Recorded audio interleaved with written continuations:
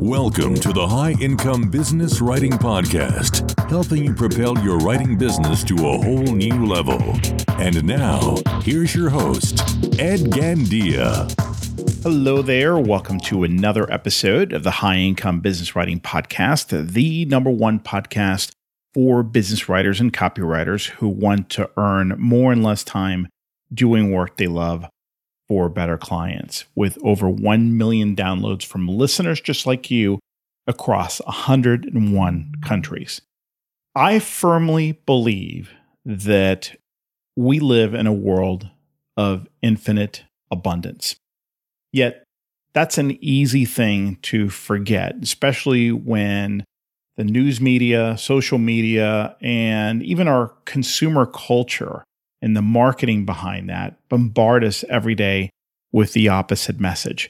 We're constantly being told that the world is a disaster, that you don't have enough, that the rich keep getting richer while the poor keep getting poorer, and that you are not enough. That's the mainstream narrative today. But the reality is that life has never been this good for most people on the planet, not just Westerners. And I'm not going to get into the argument or the proof behind that. I strongly recommend that everyone read Steven Pinker's book, Enlightenment Now, for the overwhelming proof behind this claim. But that's not the topic of today's conversation. The whole point here is that, look, if you're not careful, you can start approaching your life and your business from a fear and scarcity mentality rather than from a place of love and abundance. In today's episode, I'm joined by my very good friend, teacher, and coach, Peleg Top. Peleg has been my teacher and coach on and off during the past 11 years or so. He's an incredible human and one of my favorite people, period. This conversation is, I should warn you, not warn you, just you should know that it's a little different from most of my other episodes. And I'm glad for that. I'm very thankful that Peleg and I had a different type of discussion. For one, as you'll quickly see, we ease into the discussion rather than jump right in like I typically do. Peleg and I always have really cool and interesting conversations when it's just the two of us. And I wanted to kind of recreate that. I wanted this episode to be very much like one of those private discussions that we often have. It's also different because we discuss an issue that's not as concrete as many of the topics we cover typically in this podcast. And that's the topic of abundance. So even though we get into some practical ideas and exercises, this is not an episode where we walk you through like a step-by-step system or a formula or a framework. Not only that, but Peleg's definition in thinking around abundance is different from what you may have heard. As you'll hear early in the episode, my own definition, when Peleg put me on the spot and he asked me what my definition was, I realized that it's much closer to Webster Dictionary's definition than to Peleg's. So look, I think you're going to get a lot out of this episode, out of this conversation. My suggestion, though, would be to approach it with an open mind and an open heart. And if you do, I'm telling you, I think this is going to give you a different perspective, a much needed perspective in today's environment. And if you like a copy of the beautiful abundance prayer that Peleg said at the end of our chat, there's a link in the show notes where you can grab it. There's no registration or opt-in required. It's Peleg's gift to you, and I recommend that you grab it as you'll hear a beautiful prayer. So with that, I hope you enjoy this conversation with Peleg Top. We are awesome. Always. So how are you doing, man? Doing well, man. Doing really, really well. Having, What's having good in your life? Great week. Yeah, just having good things. How about you? I am in a really beautiful, abundant flow in life right now. It's just things are really clicking. And I've just noticed where I've been allowing more than ever for things to simply unfold and without trying to push them, without trying to make them happen, just putting the intention out there, setting the stage for it to happen, asking for what I want, and really releasing my attachment from whatever outcome's going to happen. And it's been really smooth sailing kind of experience. It's a very different way to live life these days, I think. I love that. And you know what's so cool about what you just said is as well as I know you, I still think of you as someone who doesn't have to try to let go. But, hearing that tells me that, hey, you know what, we all struggle with that. And you and I are wired very similarly, right? I mean, we're type A achievers. Enneagram 3s. Enneagram 3s. Yeah. And it could be so difficult, but still for me, it's hard for me to imagine that you have difficulty with these things. Well, I tend to project a public image of the teacher in me, and I teach really how to live a better life. And sometimes it's received as if, I got it all figured out. But actually, I haven't. I'm continuously figuring it out, and I'm continuously growing and continuously meeting my own dragons and continuously learning to love myself better. And what helps me do that is to share the experience that I'm having as a teaching to somebody who may be in a similar space, but haven't gotten to the insight yet that would help them unlock the door that they need to unlock. So it's, we're all human. We all experience wounds. We all experience fear. We all experience struggles. We all experience happiness. Our range of emotion and experiences is wide. There is no one that doesn't experience pain, that doesn't experience anguish and anxiety and grief and sadness. Question is, how do we deal with those experiences? What are the tools that we have? That's where the growth is. Yeah. And I don't know, I know you feel the same way, is you can't really be an effective teacher if you haven't gone through or are still going through, the struggle. Otherwise, you become disconnected.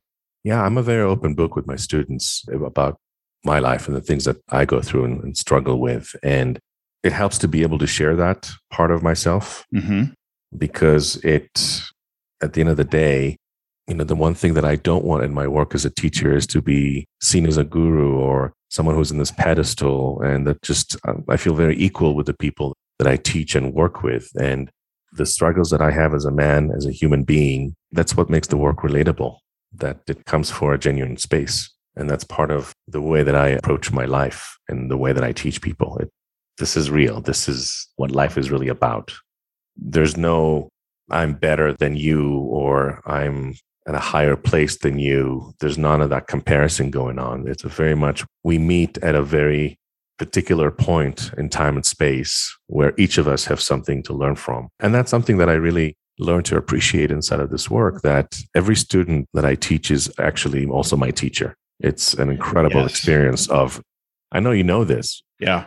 Listen, the reason I love my work, I would say primarily, and I don't really talk about this. In fact, I don't know if I've ever talked about this in the podcast, is I get as much from my coaching clients as they get from me. Sometimes I feel like I maybe even get more, and I feel a little weird about that, but I learned so much. So to me, it's all about how can I continue to work with amazing people? And I only want to work with awesome people, because the moment it becomes about the money, then you lose yourself, So in other words, and I know that sounds like, oh, well, sure, of course. Yeah. But you know what? It's, if you command high fees, you can easily get caught up in that. And then you're making really poor decisions because, well, this is a suboptimal individual in terms of, like our connection, but the number is significant, right? The fee is significant. I can't say no to that.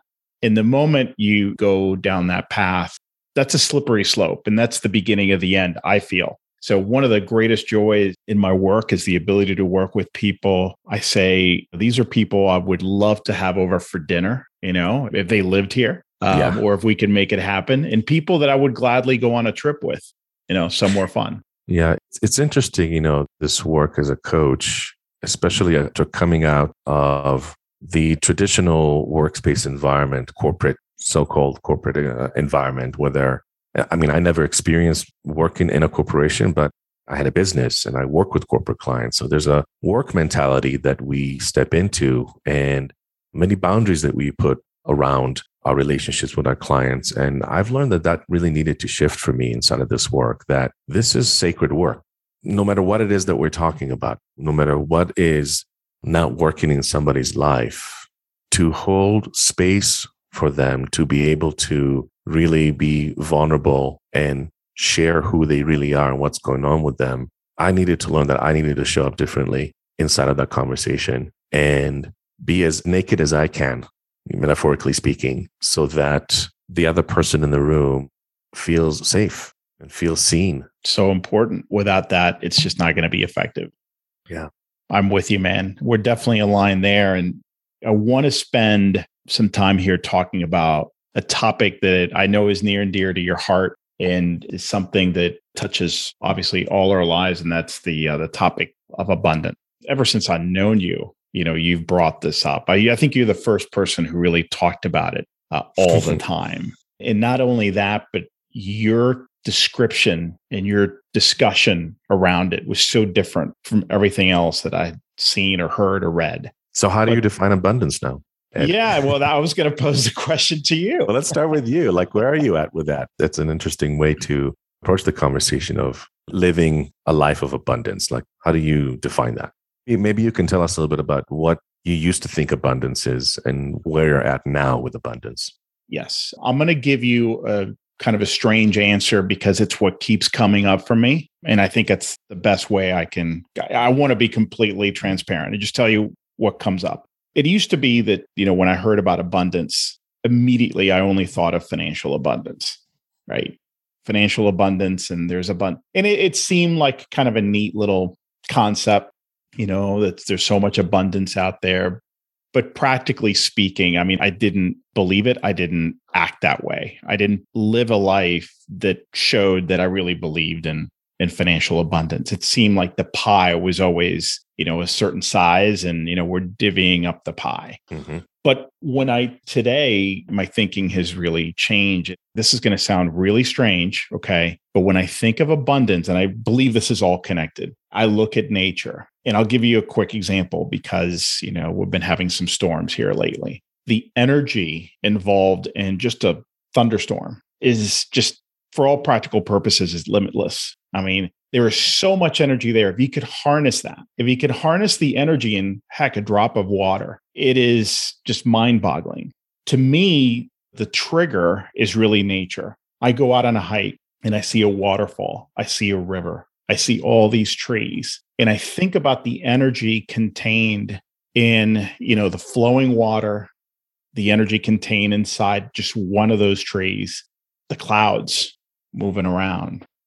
I know it sounds hokey, but that's what gets me back. To me, that's the trigger to help me remember that this world has limitless resources. And then that's to me, the tie into abundance. There really is. When you think about it, there's just no limit to the resources and energy out there. We're barely even scratching the surface. So I don't know if that makes any sense, but that is my association with abundance is nature.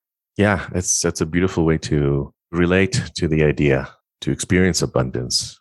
One thing that we tend to forget about living in abundance, and I so can relate to what you were talking about as far as when you ask somebody how do you define abundance, most people immediately go to the Webster's Dictionary definition of the word. Have you read it recently? No. Let's look it up for a second because. Okay. So abundance from the dictionary is a very large quantity of something. And that's where it ends. Okay. And, the idea is that the approach that I like to take when I think about abundance is that I have to remind myself that I am already abundant. It's just a question of what am I abundant in? Okay. When you have a limited belief about what symbol can represent abundance, then you're actually closing the door to which abundance can come in your life in other forms and allow you to do what you need to do and become who you need to become. Because ultimately, the definition of abundance is the ability to do what you need to do when you need to do it. So why insist on the form of how it's going to come? Maybe it's the form of least resistance. Maybe it's out of your control of how it's going to appear. But the ability to do what you need to do when you need to do it and get the outcome and the experience that you want to have, well, we do have to bring a different type of energy into how we conduct our lives. And we have to really look at our own set of beliefs and the own way that we show up in our lives every day. That is the work. That is the spiritual practice, right? And through this experiment I like to call my life, and through the pain and the healing and the recoveries that I've been through in my journey, I managed to kind of figure out how it works for myself, how to sustain this energy of flow. The things are just flowing well, and I have the ability to do whatever I need to do when I need to do it. But there's certain things in my life that I have to keep practicing in order for that experience to exist in my life. Because the minute I stop practicing, that's when scarcity kicks in. Yeah. The opposite of abundance. Because I want to keep coming back to, I've never heard this definition even from you, or this way to describe it or to think about it, the ability to do what you need to do when you need to do it. I want to make this as practical as possible by bringing in some examples. So can you give me something that's happened over the past couple of weeks that just pointed to the fact that, this is true? I can give you an example of something that happened yesterday. Okay. So as well as a teacher, I'm an artist, and I had a career as an artist, as a designer for many years. And where I would, as designers, we sell our ideas, we sell the design. It's for commerce, for the purpose of it. But me as an artist, I've never really put myself out there as an artist selling artwork, selling paintings. And that has been a desire in me. That's something that I really wanted to do. But I've had resistance around it. I had a set of beliefs around it that in order for me to be a successful artist, in order for me to sell paintings, in order for me to have my artwork hang in galleries, I need to do X, Y, and Z. I had a set of belief of what I need to do and who I need to become. And it didn't work. I tried it until a point where I realized, you know what? This is not my path. I mean, scarcity really started kicking in, and I started becoming judgmental of myself. I started thinking, oh, maybe I'm not good enough. Maybe my work is not good enough. And what I really wanted was to share my art with other people, inspire other people, have that emotional connection with something that inspires you, right? So again, the ability to do what you need to do when you need to do it, right? So do I have the ability to actually create art? Yes. When I want to, yes, I have the ability. But what's getting in my way from actually taking my art into the world? Well, my own beliefs of how I should do it and when I should do it, the process in which I should sell it was getting in the way, right? My belief system was getting in the way. And this is what I'm going to share with you is actually a moment that was a really sweet moment of realizing, having this awakening moment where I realized how I was holding myself back with this. So I was working on a painting last night, and a friend of mine came over for a visit, and we were hanging out in the studio and just, I'm working on my painting, and without even thinking about where this painting is going to go, I was just enjoying the experience of the art making itself. And this friend looked at my piece and said, wow, I really love that. Will you sell that to me?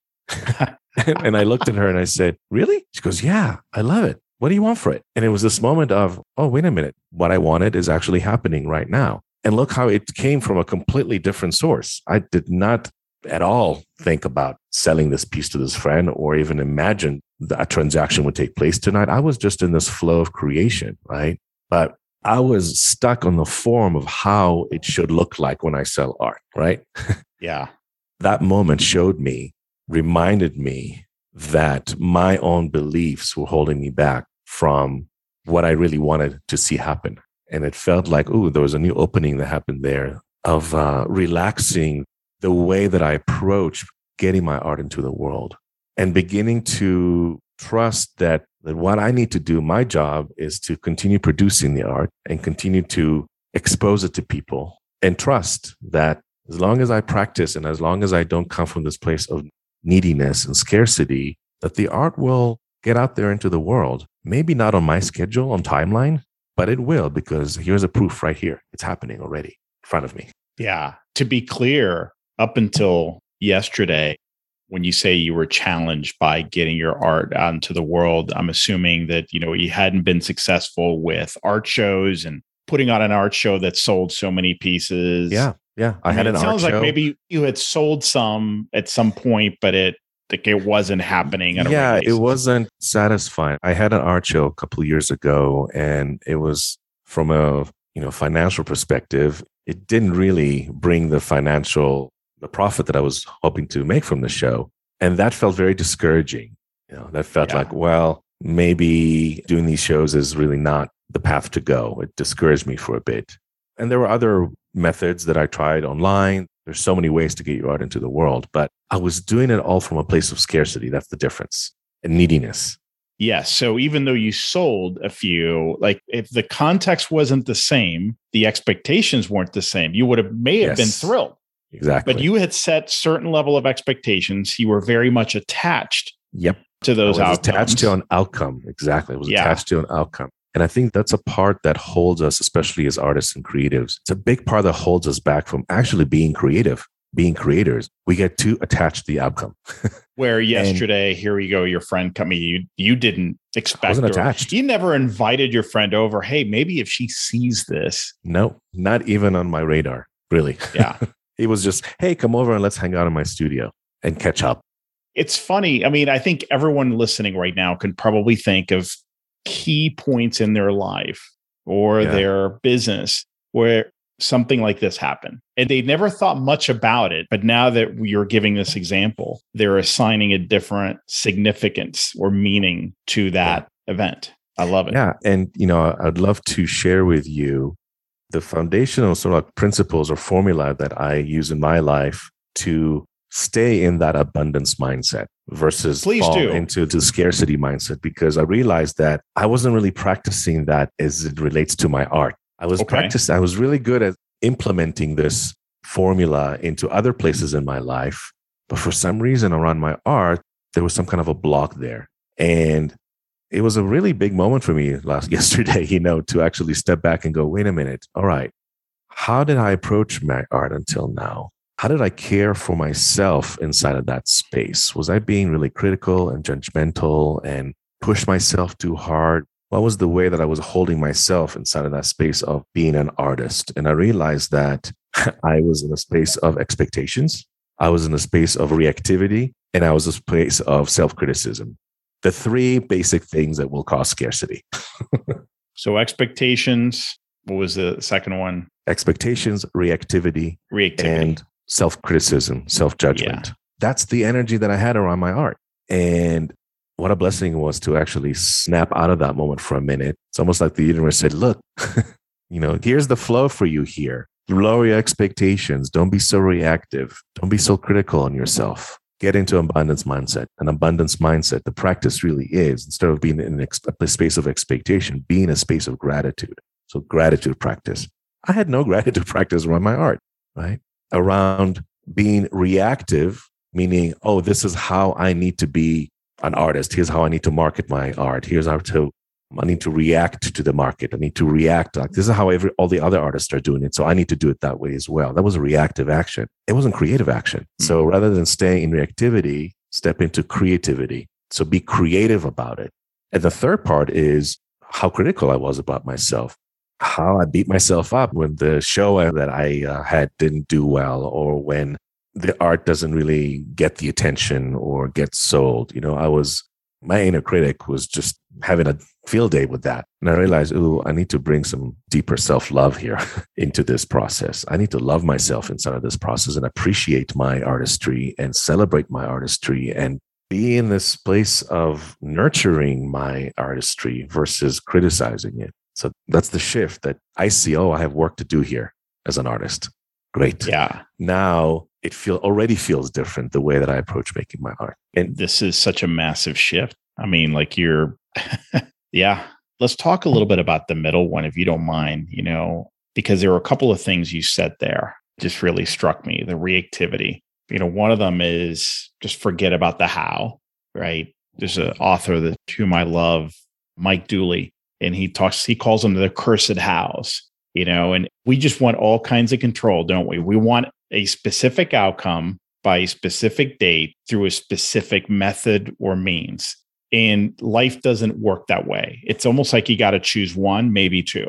The rest, and based on what you just shared, it sounds like, focus on the kind of the outcome. But talk to me about that, the outcome, by not really obsessing over a specific outcome even, but getting into a creative flow. Because I'm really curious about that. Let's step back and take a look at the bigger picture and ask ourselves about a different kind of choice that we're making most of the time unconsciously. I think one of the biggest awakening moments that I've had was a simple statement that a friend of mine sent to me years and years ago. And he said, in life, we only have two places to come from. We can either come from fear or we can come from love. And both of those are a choice. So if I am fear driven, if scarcity is my mindset, and oftentimes it's a mindset that we inherit from our family of origin, it's a mindset that we develop living in a Western culture with messages from advertising and media coming at us, helping us feel that we're not enough. They bring that message home very, very strongly. When we come from love, it's a whole different experience. That means we're choosing to show up differently in our lives. We're making decisions that are not attached to specific outcomes because we trust. We trust that we'll be taken care of. We trust that things are always working out for us. And really the ease of just letting go a little bit of the control and allowing things to happen. Be curious about it. That's when the creative life really starts blossoming, because where we go at that point is generally unexpected. Some of the most amazing things that happen to us in our lives, think about it, we had no control over, right? Think about the best things that happened to you in your life. Name two. Oh, I tell you right now, I met my wife completely by chance in high school. Your wife? Okay. Yeah. And the reason I am where I am right now is happen to have a chance conversation with somebody who knew somebody who knew somebody who knew somebody. Yeah, exactly. Who ended up taking me in a totally different direction.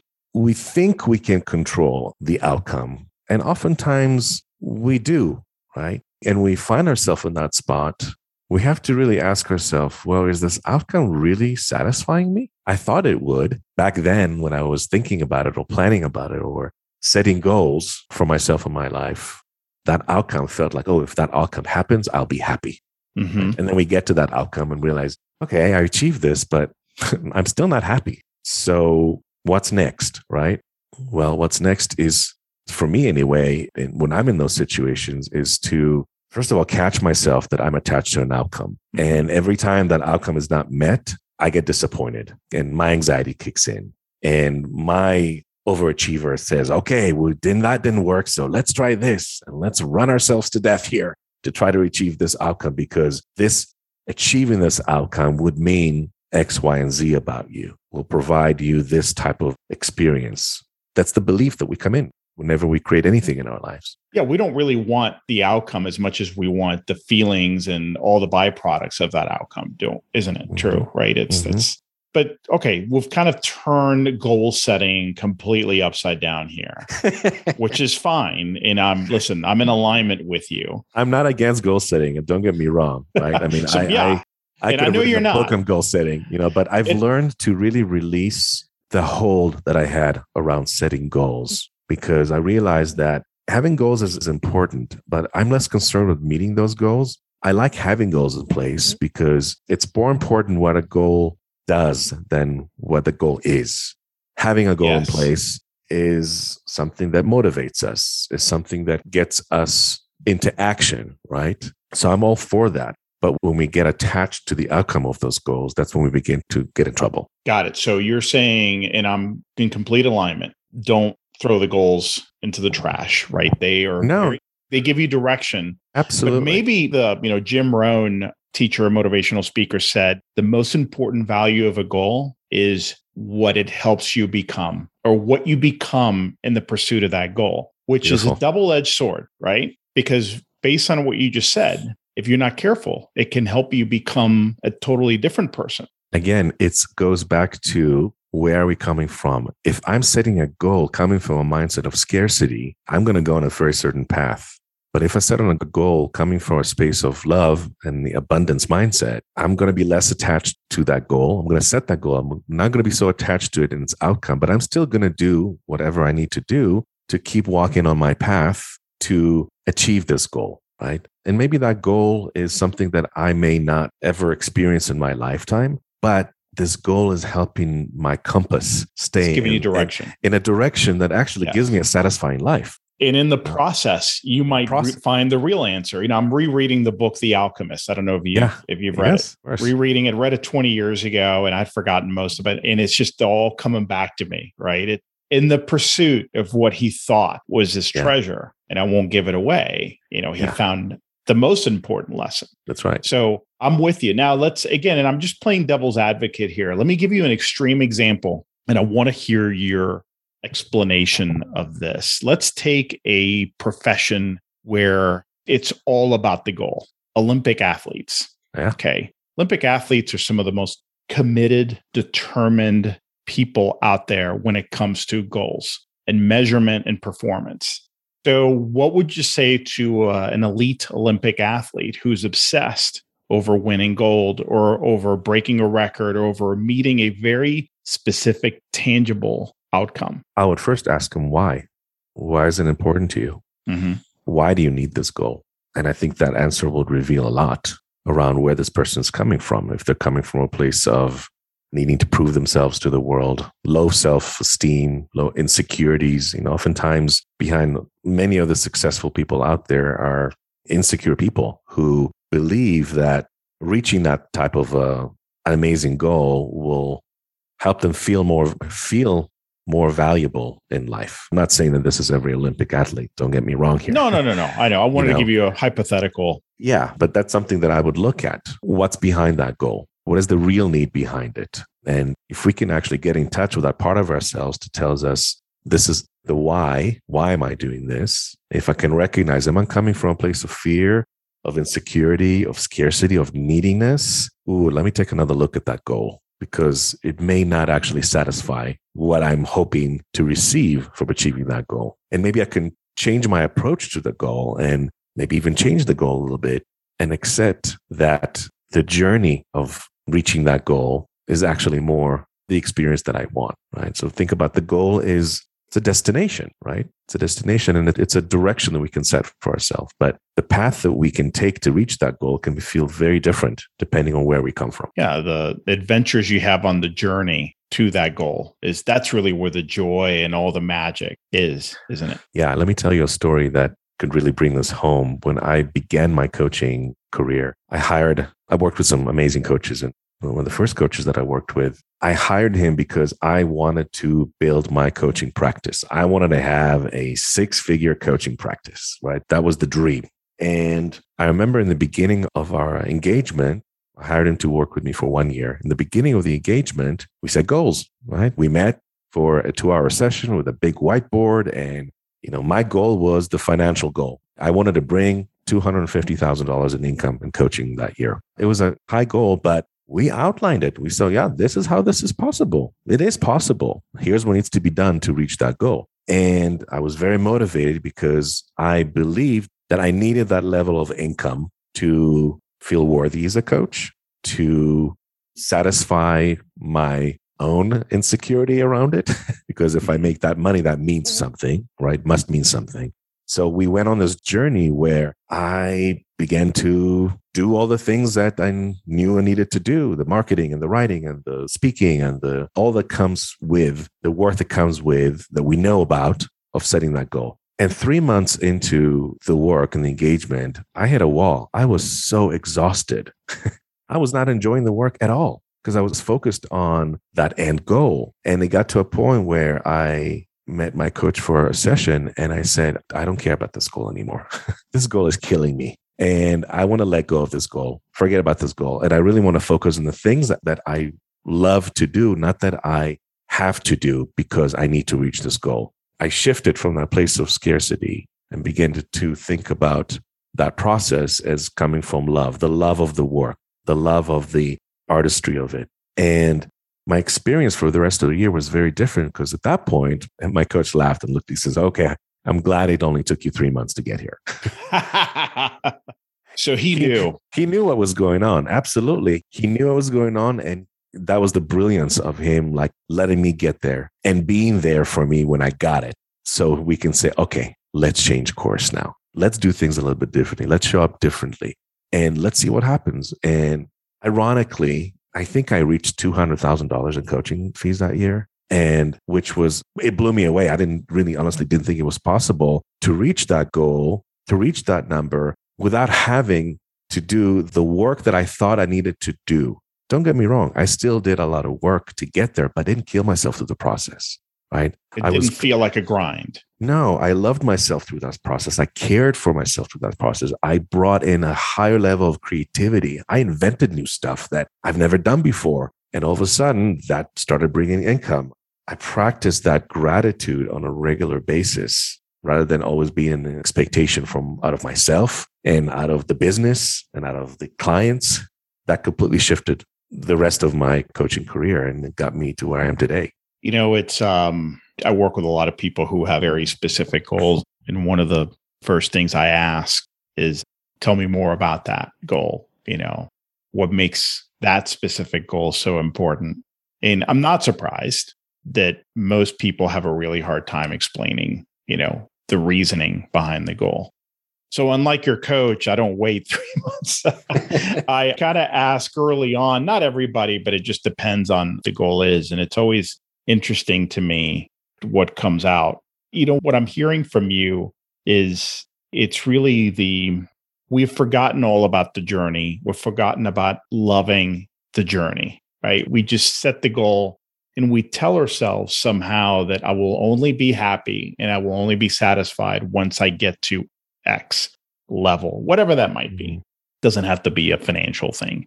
I don't know if we've forgotten the journey, Ed, as much as we aren't as present to the journey. True. And I think this is hard for me. So I'm saying this as someone who, of course, right now I can talk about it because I'm not in the middle of something like this. But I found myself so many times looking back and just saying, wow, I really missed out. I was telling somebody the other day, it's like, wow, because he was talking about I want to say it was like 2015, 2016, 2017. And he was talking about, oh yeah, because I remember where I was or what I did. I said, you know what? All my life, you give me a year and I can tell you what happened for me that year. There is kind of a void there for me. Like 2015 to 17, I can't really tell you much about it. I couldn't even think of a single thing. And that made me realize that was a period of time when I was so focused on an outcome, on a destination, that I wasn't paying attention. I wasn't present because it's a blur. I'd have to look at pictures from those years, and I haven't categorized by year, to see what the heck I did, because I just don't remember. And I don't want to live life that way, you know, where it's always about the future. And so many of us are so future oriented that we don't stay in the present at all. And that future orientation is a cause for anxiety. It totally is. It totally is. We live in a very anxious world with everything that's going on in the world today, you know, war, pandemic, climate change. I mean, we're getting messages from the media every day that doom and gloom is coming, right? So it's absolutely influences us, whether we like it or not. You know, we can't really escape it. It's in our consciousness. And I think this is where we have to lead our own lives and choose what influence we want to bring into our lives, so that our day-to-day experience is not anxiety ridden, you know, because bad stuff is going to always happen. It always has, you know, look at history. There's things that always happen, right? But are they happening to you right now, this moment? Or are you living in the future? Are you living in that outcome, in that terrible thing that is coming, right? Or how much of what's happening right now do I have control over, realistically? Yeah. And how much of that control have I exerted? And okay, have I done what I could? Yes. Then the rest is really outside. I have a really hard time with that. Things that are completely outside my control that I worry about and think about all day long. That's not abundance thinking. That's not abundance mindset. No, it's not. It's really not. So, you know, let's talk a little bit about that, because we are living in a really interesting time. And you said it. I mean, this is not unique. This has happened. There's always something happening. But, you know, what are some practical things we can do to just kind of stay focused, present, in abundance, in a state of abundance, and abundance thinking? Well, it goes back to the formula that I shared earlier, practicing gratitude, but not just, you know, sitting down and writing a gratitude list or keeping a gratitude journal, which is absolutely a wonderful practice. I'm talking beyond that. I'm talking about really walking through the world and looking through the world through the eyes of gratitude, okay? Through the eyes of love. Like, can I actually see the good in things? Can I look for the good in things? Because it's very easy to see the bad in everything because we get exposed to that so easily. So that's one way. In other words, it takes work for us to be strong inside of a storm. This is something that I've learned early in my life from yoga, the practice of yoga. And one thing that a yoga teacher said to me once, as I was in my early days of learning about yoga and having a really hard time staying in downward dog poses or warrior poses, and having this, my body couldn't handle it. And I remember my teachers told me that the reason we practice yoga, the reason that we have this practice is that we can actually care for ourselves inside of that storm. So if I'm standing in the pose and my body is shaking and I'm having a hard time and I'm suffering, right? I'm in pain, then I'm not suffering. That I have the inner power to sustain myself inside of that and stay grounded and connected to myself, even though there's a storm happening around me. That takes a level of inner strength that we need to develop. And that needs work. Just like we work out our physical strength, got to work out our inner strength as well. And ways to do that is part of this practice that supports me and the things that I teach my students.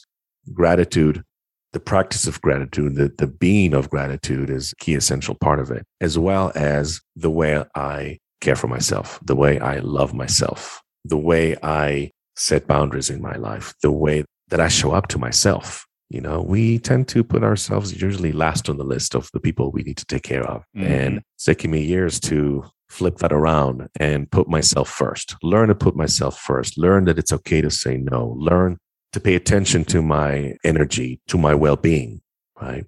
And then the creativity part of it, a lot of it has to do also with the way that I express myself in my life, right? Do I choose to be a person that walks around complaining all the time, feeding into the fire, feeding into the fear? Because that's a conversation that most people have. Observe, listen to people's conversations around you. A lot of it is, let me complain about my life, and you can complain about yours, and you can complain about other things, and I can complain about other things. So there's this ping pong conversation that's happening of fear-based complaints that we tend to be stuck in. Especially right now. It seems like accentuated now for sure because of the state of the world. But I can choose not to be in that conversation. I can express myself differently. There are parts of myself that can be expressed. Question is, do I choose to express my voice in a creative way? Do I choose to create my world versus reacting to everything that's around me? Because if I'm living my days in a reactive state, it's exhausting. It's not contributing to any abundance. So I'm not actually creating the experience for myself. I'm putting myself last here.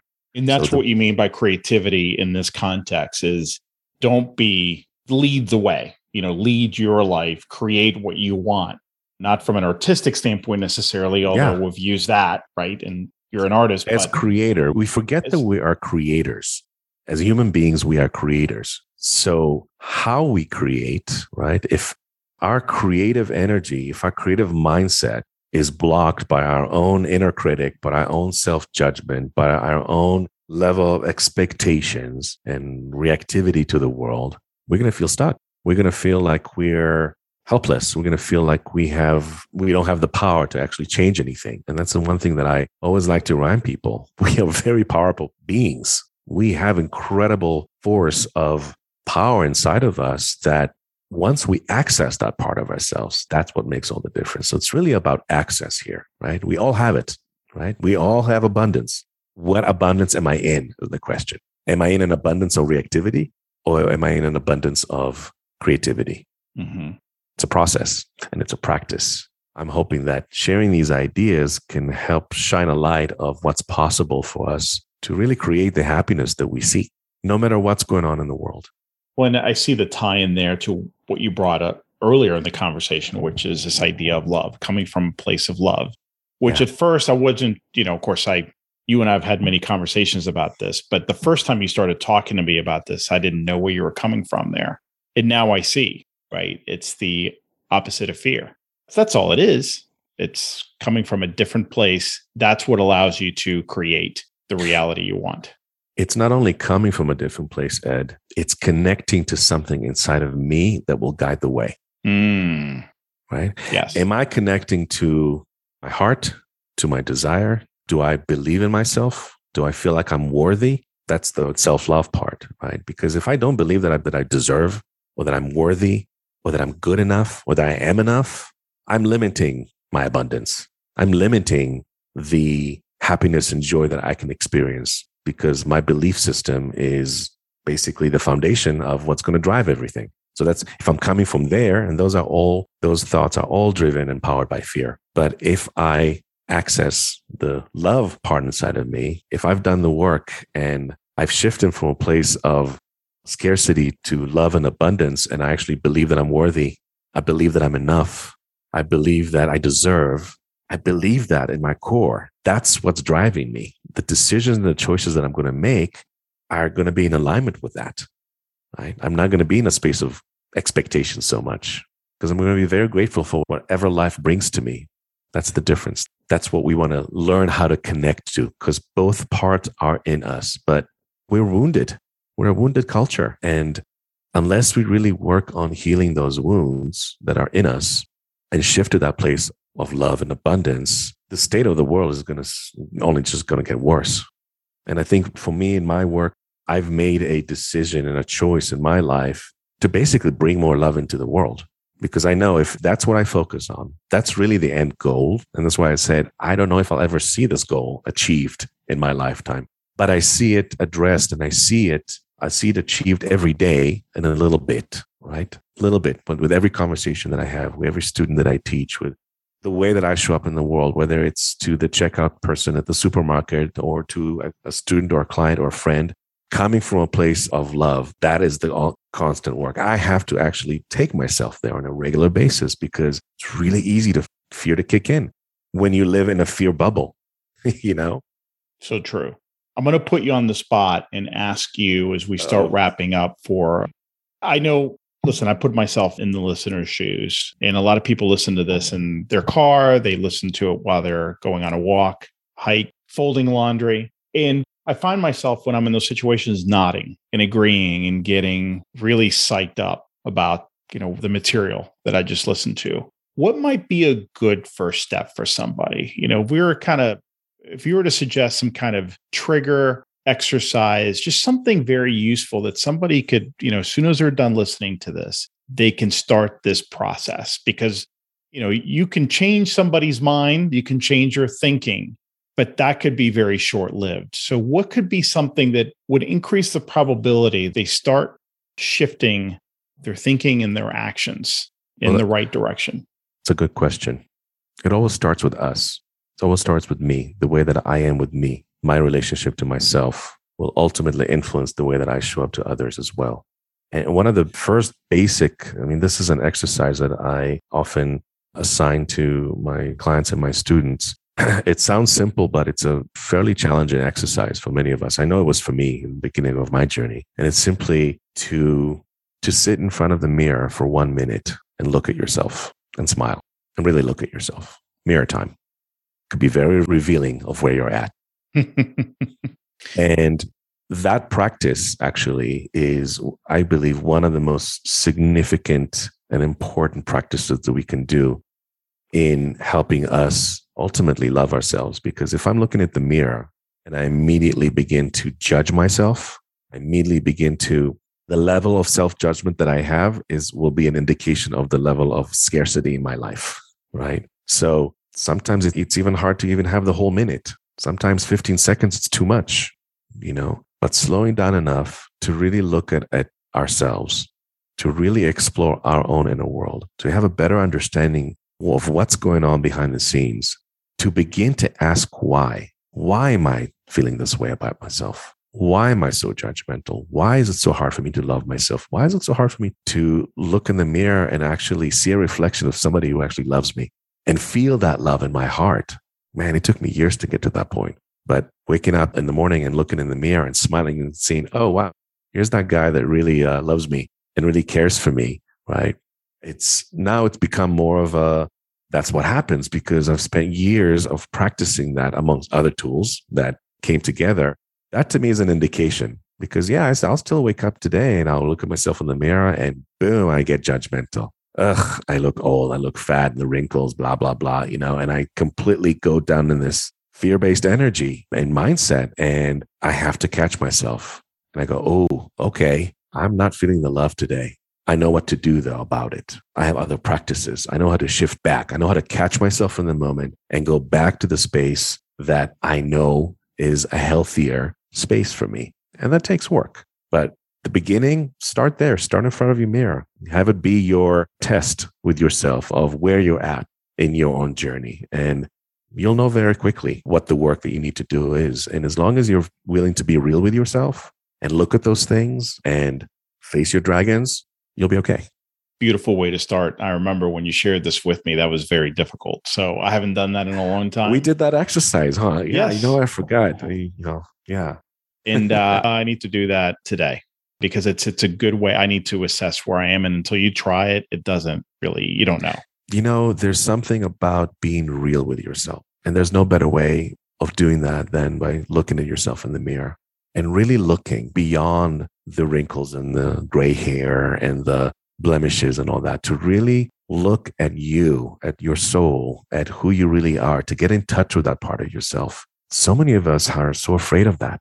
So many of us have abandoned that part of ourselves many years ago, and we don't know if we have access to it. So we don't even try to go there. My invitation to you is to start opening that door, start meeting yourself there, cultivate that sense of presence with yourself. It's got to start with yourself. And then that love that you begin to cultivate in yourself begins to grow like a ripple effect. It begins to enter into the work that you do and into the people that you're around and the community that you're around. That energy is driving everything. And that's that abundance flow, that ability to do whatever I want to do whenever I need to do it. It's happening because I'm coming from a different place. I have less expectations. I have extreme gratitude for everything that's happening to me in my life, but I'm also actively creating. I'm actively loving myself inside of that process. So it's a fairly simple formula, but it's not as easy to execute. Yeah. For me, that's my spiritual practice. I call it my abundance practice. As long as I know that I'm practicing those things, I'm okay. As long as my tools are within access, I know what I need, where I need to go. I know the outcome of the practice, how influence it affects my life. I'll keep doing it. One of the many things I love about you, Peleg, is that you use this work every day. This is not something you've created and developed for others, but you're not practicing yourself. I have loved, as we've kept in touch over the past, reconnected a couple of years ago after, I know you had a long sabbatical. I've just loved seeing your growth and how our conversation has shifted over the past couple of years and how you've been able to apply what we just discussed here and so much more, because there's so much to unpack here. How you've been able to apply that to create a life that you truly enjoy, life and work. And it's just all coming from love. And I'm not saying that every day is just absolutely amazing, but I see you and I'm inspired because you have been able to create something that a lot of people are struggling with. And it's a journey, but I love to see the application on your side. It's a real joy seeing it from this perspective. Thank you, Ed. Feels good. I want to make sure we don't leave without me asking you about this program that you've been working on. When you first told me about this a few months ago, you said, oh my God, this is like my life's work. It's finally come together and you were so excited about it. And I know you're going to be doing it again soon. You don't do this very often. Tell me about it and maybe tell me a little bit about how it came about. Well, I've decided to create a process that is truly a transformational experience for someone who is in scarcity mode in their life and help them shift into abundance. And so I created a course that is intense and extremely deep and extremely powerful, that is more of a journey of self-awareness and a journey to help people come home to who they really are, to the essence of who they are. It takes 100 days inside of the course, 100 sessions in 100 days. It's a course that I lead once a year, every January. I lead it through a small cohort. And it's really a remarkable experience to witness people wake up to who they really are and to witness them learn really how to bring gratitude, creativity, and self-love into practice. Because it's a program that really teaches people the tools, right? And I often say, the real test of how successful this course was for you is how you show up to yourself on day 101. When you're back into your life because, we've been inside of our process and inside of this program. It's a bit of it's a love bubble. You're going through a lot. You're breaking through and you're healing a lot of the wounds, those wounds that we talked about that we carry with us from our childhood, wounds that have developed a way of being, our personality, the way that we see the world, the way that we react to the world. So it's intense. And, I love that intensity of the space because I believe that real change can happen there. Real transformation can happen there. And really, it was a program that took 15 years to create. And when I say that, I don't mean that I started designing this program 15 years ago. Everything I've learned, all the tools that I've been teaching my clients ever since, all the things that I've used to heal my own wounds in my process, I wanted to basically package them up and teach them to a person the most intense way possible, because I believe in disrupting patterns in order to create change. So the only way that I could see that happen is through going through an intense experience that pushes you to the edge. But the edge is where we want to go, because from the edge we can really fly.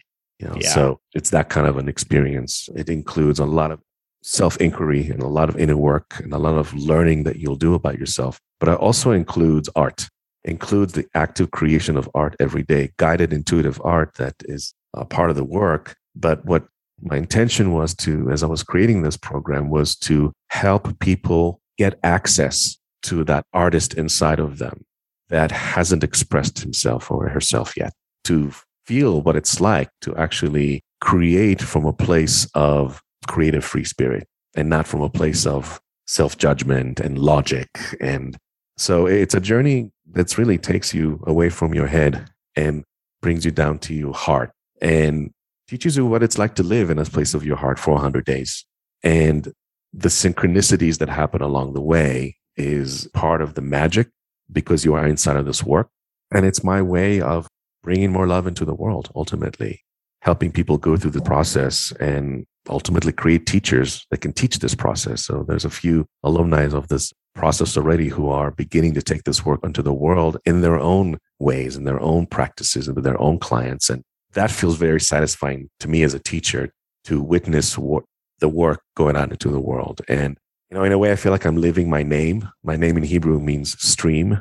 When I think about the metaphor of that, a brook or a stream, I feel like one of my purposes in life is to be that connector, to help people connect to themselves, to bring wisdom and teaching from other places and help them flow to the people who need them and help them heal. So it's a beautiful place to be. And the program, as I said, I teach it once a year. It's every January. We're in September right now, and the cohort is beautifully coming together. It's amazing to see the people who show up for this work. It takes a lot of courage and sometimes a lot of suffering to take us there, to bring us there. But it's become my life's work. Where can listeners learn more about this if it's something they want to explore?